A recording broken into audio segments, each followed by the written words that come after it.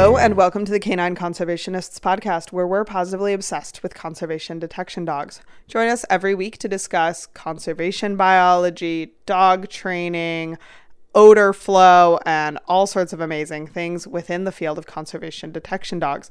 I am your host, Kayla Fratt. I'm one of the co-founders of Canine Conservationists, where we train dogs to detect data for researchers, agencies, and NGOs. Today is kind of our part 2 of our Big Questions mini-series. We've heard now about how a bunch of different handler trainers got into the field of conservation detection dogs, and now it's time to talk about how they actually found their canine partners. So again, you're going to be hearing from fabulous trainers from Conservation Dogs Collective, Canine Conservationists, the New York, New Jersey Trail Conference, Rogue Detection, all sorts of amazing conservation dog handlers talking about how they selected and found their current or former canine partners. So if you're in the process of breaking into this field, I think you'll find this really useful. You will not hear me answering this question because I think you can hear that in a variety of other podcasts, and I want to give these other amazing handlers time to shine. So without further ado, let's get to the episode. Hello, my name is Josephine Locke. I am the founder of Nose No Limit and a keeper with the Conservation Dogs Collective.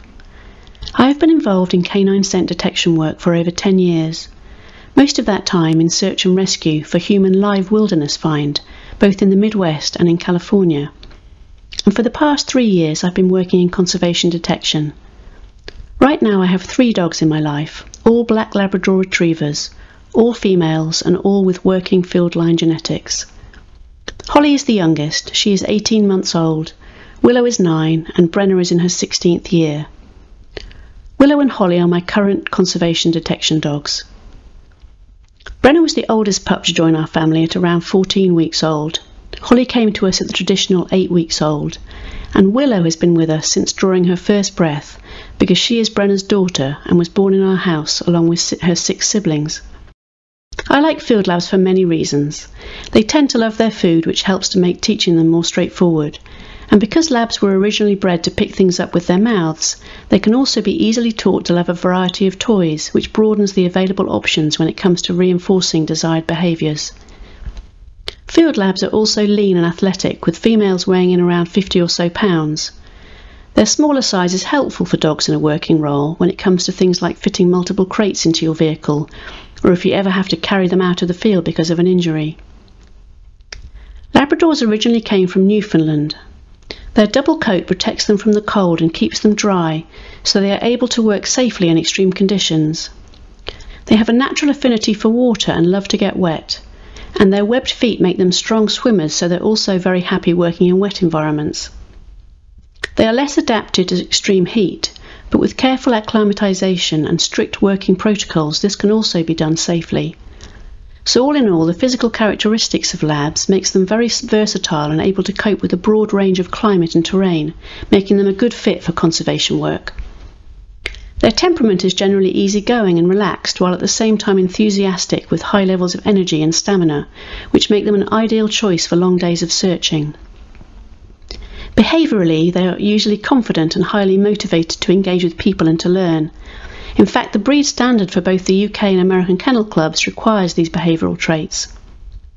Having said all that, behaviour is always unique to the individual, and my youngest dog, Holly, clearly did not read the How to Be a Lab handbook.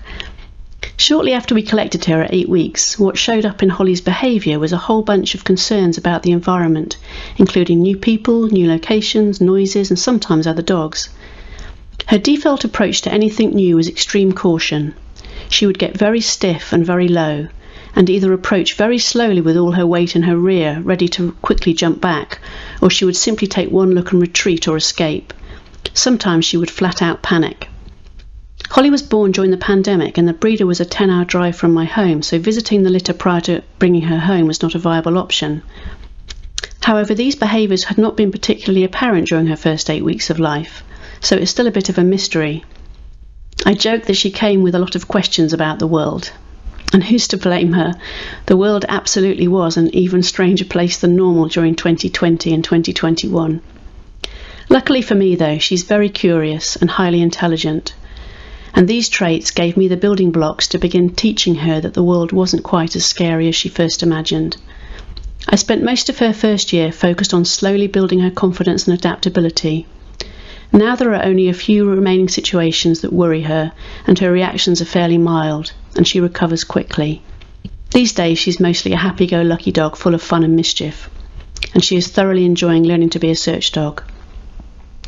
Holly's breeder is extremely reputable, and most of her dogs go to perform a variety of working roles, either in medical alert, search and rescue, or a variety of competition sports. She's also a very talented trainer, so I was very comfortable with my decision to take on a pup from her litter. When it comes to selecting the actual pup I would have, while the breeder asked for my thoughts, I left the final decision to her, because she knew what I was looking for and the role I intended for the pup, and so I felt she was in the best position to match those requirements with the attributes she observed in the puppies. Willow is a very different story because she came from a litter I had bred myself. In her case, I already had her mother, who had come from an excellent gun dog pedigree and a long line of field trial champions in the UK. After we moved to America, I went searching for a suitable male who had good field lines in his genetics and who also shared her relaxed and sociable nature. There were 7 puppies in the resulting litter, 3 black, 3 yellow and 1 cheeky chocolate. 4 were female and 3 were male. One of the things I love about breeding a litter is that you can start forming a relationship with the puppies and shaping their experience and behaviour from the very moment they are born. You get to watch as their individual personalities and temperaments begin to develop, and you get to pick the one you connect with the most, the one who displays the traits and characteristics you are seeking. And you get to start building the bond with that puppy early and to begin selectively reinforcing and building the behaviours you want for the future of that dog. It's hard work but also a ton of fun watching them grow and develop.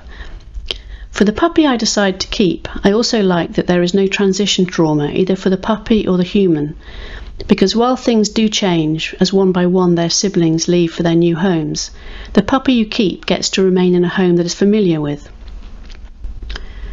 Regardless of whether I'm selecting a puppy from a breeder or if I'm breeding a litter myself, my primary focus is always the health of the puppy, and by that I mean both physical and behavioural health. Of course I want a dog that's going to be physically capable of doing the work without any discomfort or increased risk of injury. So it's important that they have the right physical attributes and are physically sound both as a breed and as an individual. I also want them to be as behaviourally healthy as possible. For me, what this looks like is a dog that is well balanced. So while I need them to have strong motivations to work and play and to have good stamina and persistence to search, I also want them to be able to settle and relax during downtimes. This is important to me both for my sake and for theirs. I like dogs that are thoughtful and considered in their approach to problem solving and that don't make rash or reckless decisions that could result in injuries. I also need dogs that can live comfortably in my home with my family and that I can travel with easily and take with me into a variety of different situations and environments throughout their life. There is no single perfect way to acquire a working dog. There are advantages and disadvantages to each option, and everyone has their own needs and preferences. All you can do is weigh up these options and when deciding which approach is going to work best for you and your needs and circumstances. In my case, breeding my own dog is by far my gold standard preferred way, but I recognise that this may not be practical or appropriate for everyone. It's hard work, time-consuming and expensive, but in my personal experience, the advantages far outweigh the disadvantages. To answer Kayla's question about dogs that wash out, I thankfully have never had to abandon my hopes and goals for an individual dog, but I have definitely encountered many training challenges. And in those early days I had to face the possibility that Holly's environmental concerns might not improve sufficiently and might prevent her from being my next conservation detection dog. It just wouldn't have been fair to ask that of her, and I wouldn't have felt comfortable doing so if her fears had remained present at the intensity they started at. As for the things I might do differently in the future, although I love puppies, I could see myself taking on an older dog if the right one were to come along at the right time. Equally, I could also see myself breeding another litter one day. I could perhaps also see myself in the future trying another breed, but for now my heart is well and truly with the labs I already have in my life. I'm Lindsay Ware. I'm with Science Dogs of New England. I've been in this field for about 4 years. I've got 2 detection dogs, Delta, who's a Australian Shepherd, and Chili Bean, who is a Labrador Retriever. I also have a conservation tracking dog, Aldo, who is a wire-haired dachshund, or a teckle. And Aldo and I do wounded large game recovery together. I'm going to focus on just my detection dogs here, Delta and Chili Bean. So first off with Chili Bean, I knew as far as breed that I did want a working line Labrador Retriever. I was fairly specific about what I wanted in a lab, so I was taking a bit of time kind of finding the right dog, the right litter. I think the Labrador choice was a little bit of a preference based on some prior experiences, so I grew up with labs. But I also watched some really nice working labs with law enforcement and search and rescue people that I knew and admired, and I just really liked their style. For Delta, she is a working line Australian Shepherd, and I kind of went that direction because I knew one of the dogs I wanted was a lab, and I wanted my other detection dog to be something very different from a lab. I also have a bit of a preference and love for herding dogs. And again, this is probably from experiences a little bit. My first ever dog as an adult was an Australian Shepherd mix. But also, this was probably from working with many herding dogs through being a pet dog trainer. So I wanted to have a very mixed team of dogs, and my goal was to start off Science Dogs with two very different dogs. In both cases, I chose to look at reputable breeders because I had very specific things I was looking for, and I wanted to raise my dogs from puppyhood. I had also had a very good experience obtaining my wire-haired dachshund from a reputable breeder. He was actually the first dog I had ever gotten from a breeder, and it was just a really great experience, and I wanted to continue that. For both dogs, I wanted confident, bold, high-drive dogs. It was also very important for me to have dogs that could settle when they weren't working, provided, of course, that all their needs were met.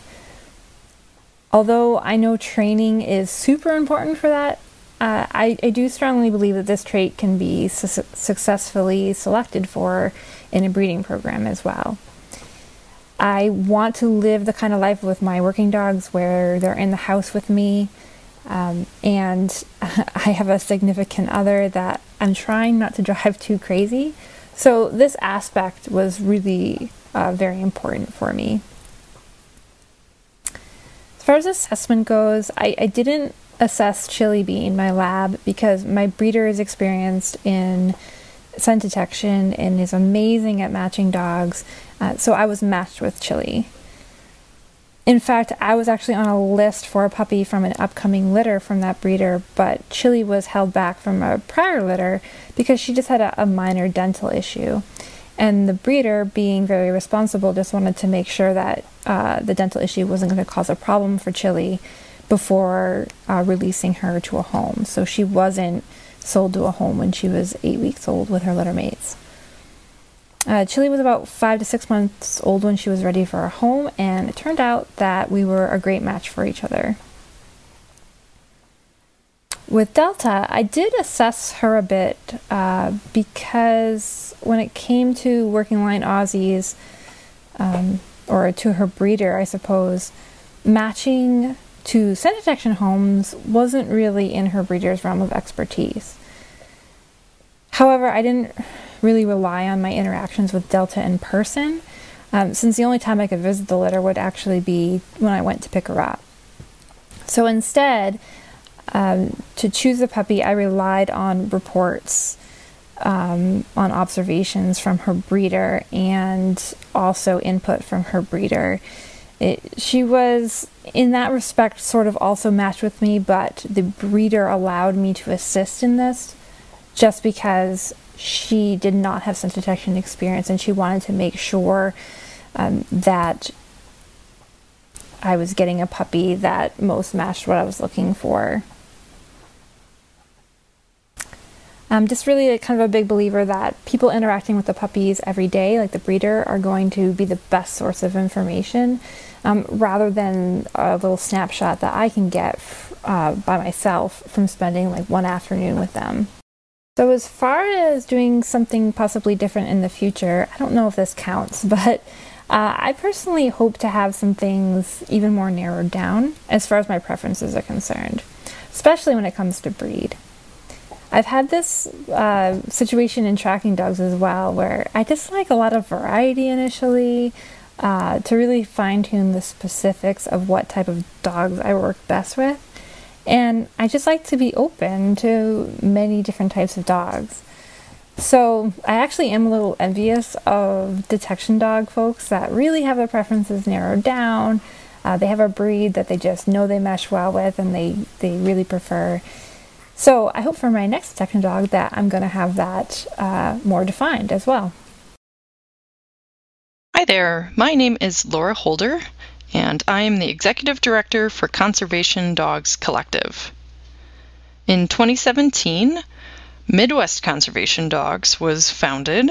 However, in 2021, we renamed ourselves to Conservation Dogs Collective. I've been involved with the organization since its foundation, and even before then, since 2010, I've been a professional dog trainer. I have my CPDT-KA certification through the CCPDT, as well as my CNWI certification through the NACSW. My heart is absolutely owned by my two dogs. Both of them are Labrador Retrievers. Ernie is my 5-year-old Yellow Lab, and Betty White is my 3-year-old Black Lab. So while I currently have Labradors, I actually was a German Shepherd girl beforehand, but Labs kind of infiltrated their way into my life through the world of canine nose work and also some of the behavior cases that I was doing. In addition, the co-founder of Midwest Conservation Dogs had a fabulous dog named Summit, and I was fortunate enough to be around Summit a lot as she went through her nose work career. And she had 2 litters of puppies, and that's where I actually got Ernie from. Ernie's from her second breeding. And so I've had the great benefit of knowing her as a breeder beforehand, and I kind of just got on the Labrador wagon from there. I really look for breeders that truly care about where their puppies go, but also care about the dogs that they are breeding from.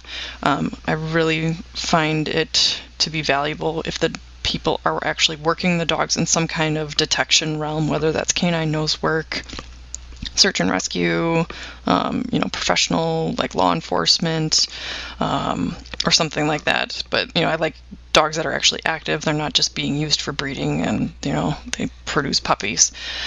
So as I got to learn more about Ernie and everything, and just got my name out there more and saw more working dogs as conservation dogs kind of got up and running, I actually connected with Betty White's breeder by way of her reaching out to me through some of the graphic design work that I do on the side. She was looking for a new logo for her breeding program, Catalyst Kennels. She's out in Connecticut, and she told me a little bit about herself over an email. I'm like, hey, let's schedule a call and start talking. And I think Caitlin and I were on the phone with each other for an hour and a half or 2 hours. We immediately hit it off. I loved talking to her about the programs she was involved with for breeding, and some of the science behind the breeding, and just her philosophy of raising her own dogs, working with her own dogs, and then producing litters that were going to be really great detection prospects, and also the quantity of litters that she was producing every year and still is. She was doing 1 to 2 litters a year, and I find that to be a really good indicator of someone that's producing for quality. Like, they're actually watching the litters being raised. They're very hands-on with that entire process from start to finish. Obviously, as someone that's getting a puppy. With my second dog, with Betty White and Caitlin, I didn't have the opportunity to really get out to Connecticut to see her dogs ahead of time. But even if I, was able to, I'm looking for breeders that do sometimes, the breed-specific health clearances, because there are several with different types of breeds. But I'm also looking at the longevity and health in the pedigree of the dogs that they're breeding.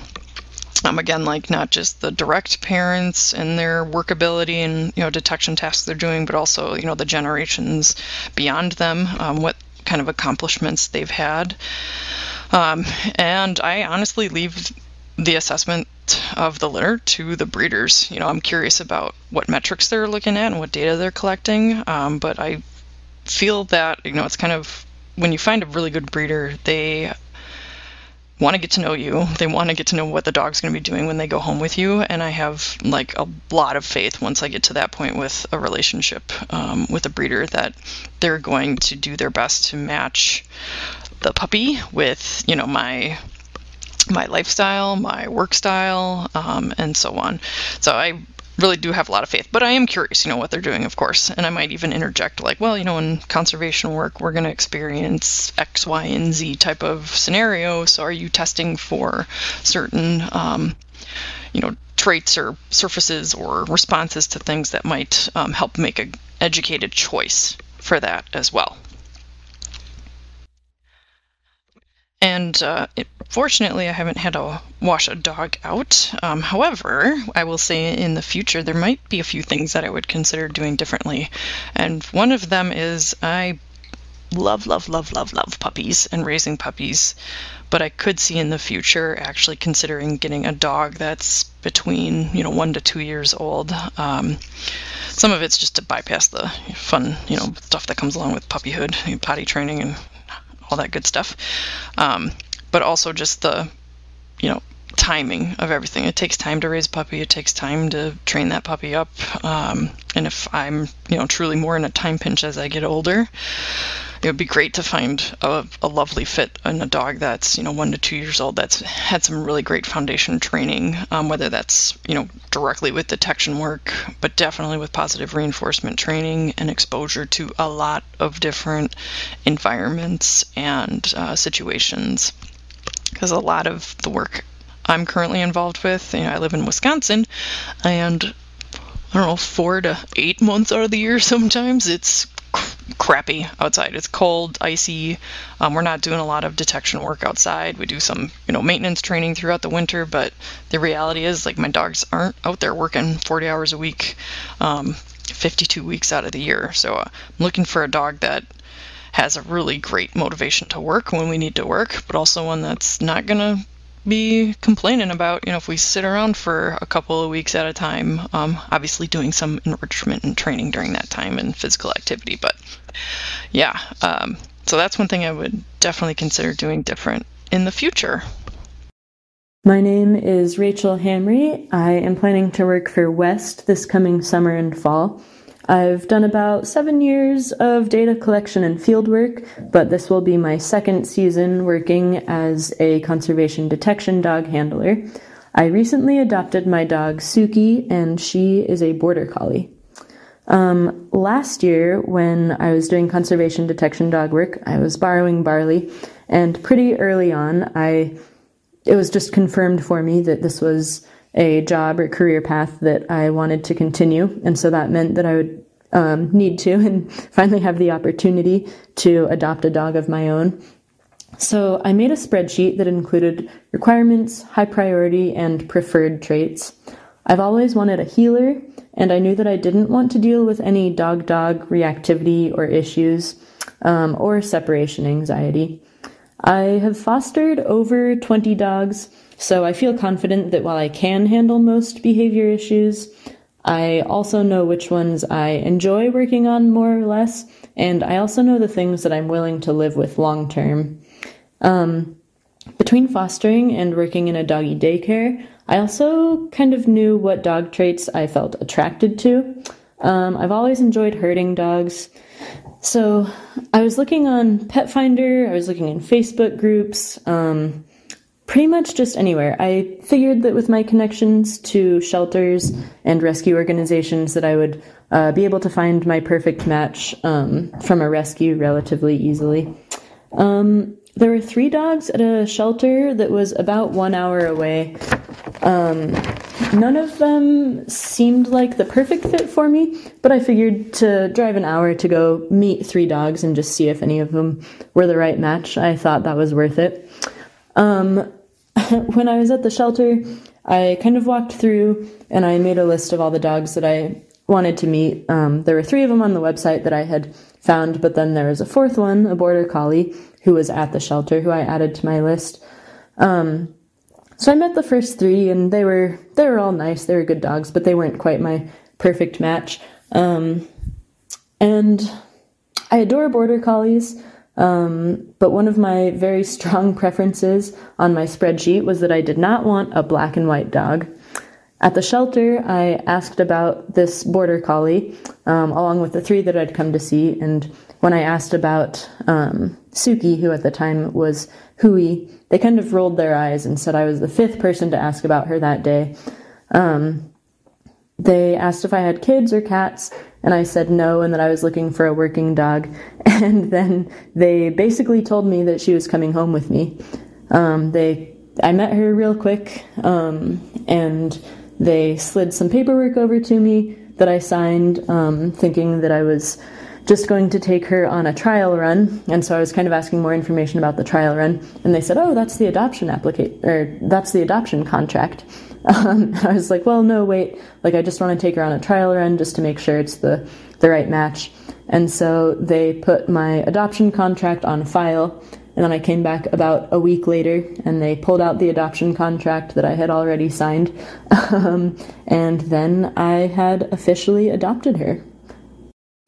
During that week that I had Suki before I officially adopted her, I mostly kind of got a feel for if we clicked as a team, just kind of that feeling of when you know, you know. And I was also kind of trying out her ball and play drive. It was pretty interesting because at first she was interested in playing, but not super interested, and only sort of had a concept of the idea of fetch. But over even just the first day or 2, we built that drive really quickly. And so I felt like that was a really good sign for me that that she was going to be a good fit, and also that she would have the motivation that I needed in order to find my right working dog. And other than that, it was kind of just, making sure that we enjoyed each other, that she was a dog that even if things don't work out for us as a conservation detection dog team, I just wanted to make sure that she was a dog that I would enjoy as a pet. And that was pretty quickly confirmed for me. My name is Abby Smith. I'm gearing up for my 2nd field season with Rogue Detection Teams, where I get to work with my own German Shepherd, Hugo. Hugo is actually the 3rd dog I raised for a guide dog puppy program, and he wasn't able to be a guide dog, so I adopted him back, which is always bittersweet because you really do want to see all of that work you and your puppy do pay off and see them graduate and be that guide dog. Not every dog ends up a guide dog for so many different reasons, and that's okay. There's a place for every dog. Most of the time with the released dogs, they end up adopted back by their puppy raiser. So I was one of those people. I adopted Hugo back. I had Hugo as my pet for about half a year before I ended up getting hired by Rogue. And then it turned out that Hugo had the nose for the job and the desire to do the job, so he got to join me, which was truly ideal because I don't think I could have left him behind for any dream job. Working with conservation dogs is my dream job and the whole reason I got into puppy raising. So I'm so glad that I didn't have to choose between time with Hugo, my permanent companion, and doing this job. I'm also so glad that I found puppy raising.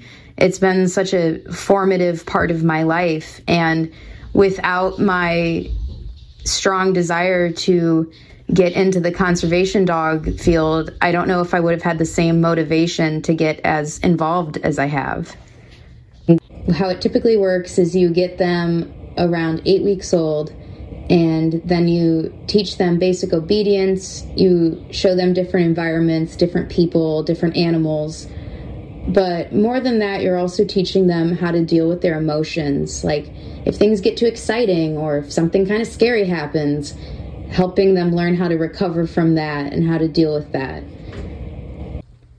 After a little over a year with their puppy raisers, the dogs go back to the guide dog school and have an evaluation. We call it IFT, in for training. And that's when the puppy raiser says a very tearful goodbye to their dog.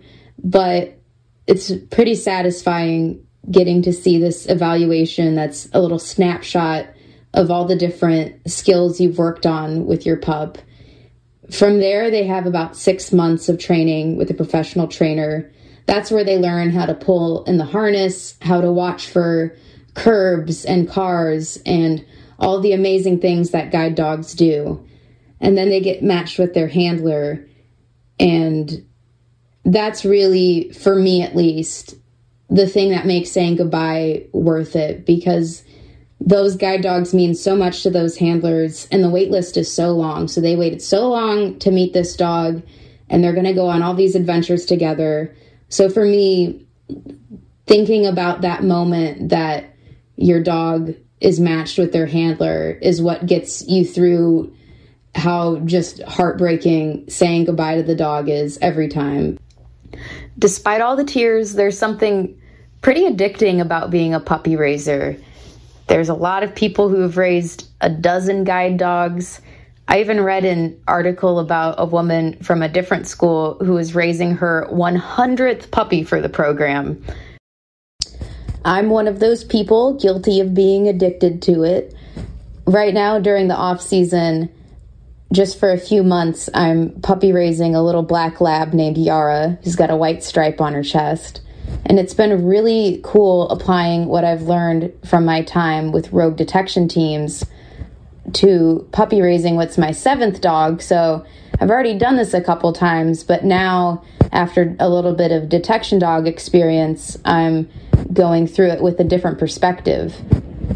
There's a lot of overlap between the detection dogs and the guide dogs. They need to have good recall. They need to be able to work around distractions. They need to have that persistence and drive to keep working.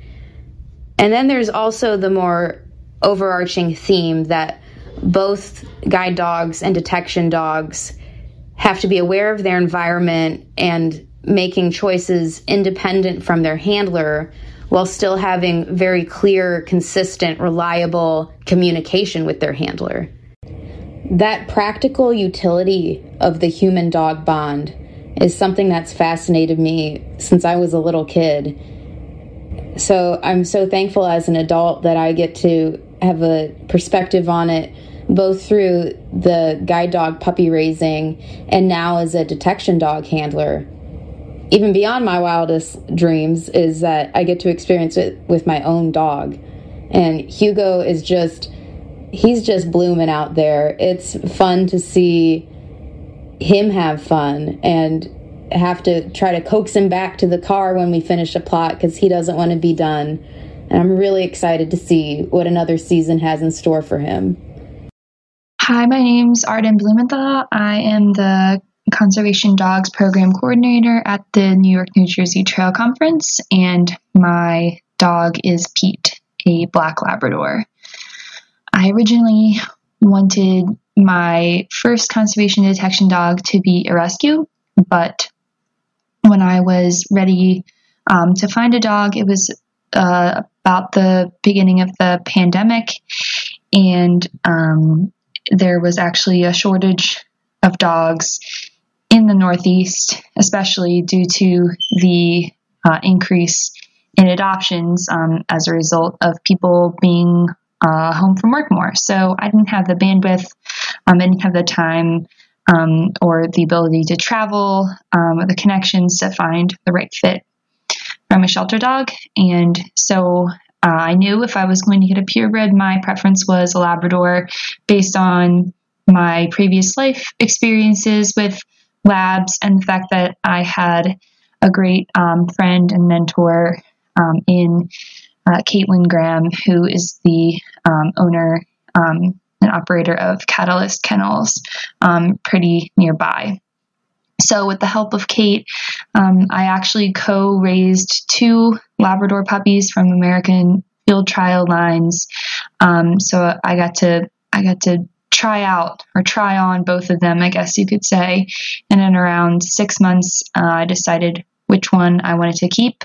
And the other one was actually went on to pursue and is actually in a career with a law enforcement as a single-purpose detection dog. So Pete stayed with me, and I'm so happy that he did. He's a great fit. I love that he is goofy, and he is very forgiving to my novice handling skills, and he's been a first dog for me to learn with. Thank you so much for listening. I hope you learned a lot and are feeling inspired to get outside and be a canine conservationist in whatever way suits your passions and skill set. To find show notes, donate to Canine Conservationists, buy merch, or join our Patreon for learning clubs and book clubs and all sorts of collaborative support, head on over to canineconservationists.org, and we hope to see you there. Thank you so much for listening, and we'll talk to you next week.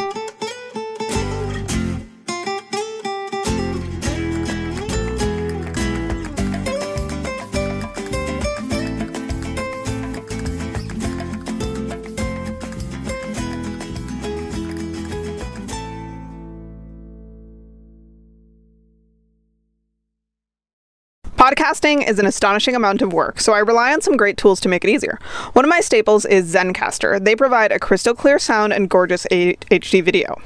I love that it records separate audio and video tracks for the guests and for me, so that everything comes through really clearly, even if there's a lag in the internet.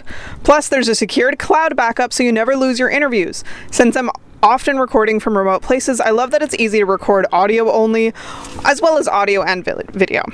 It's super easy to use, and there's nothing to download aside from your recordings. My guests just click on the link and we start recording. Go to zen.ai/canineconservationists to get 30% off your first 3 months of Zencastr Pro. So again, that's zen.ai/canineconservationists for 30% off.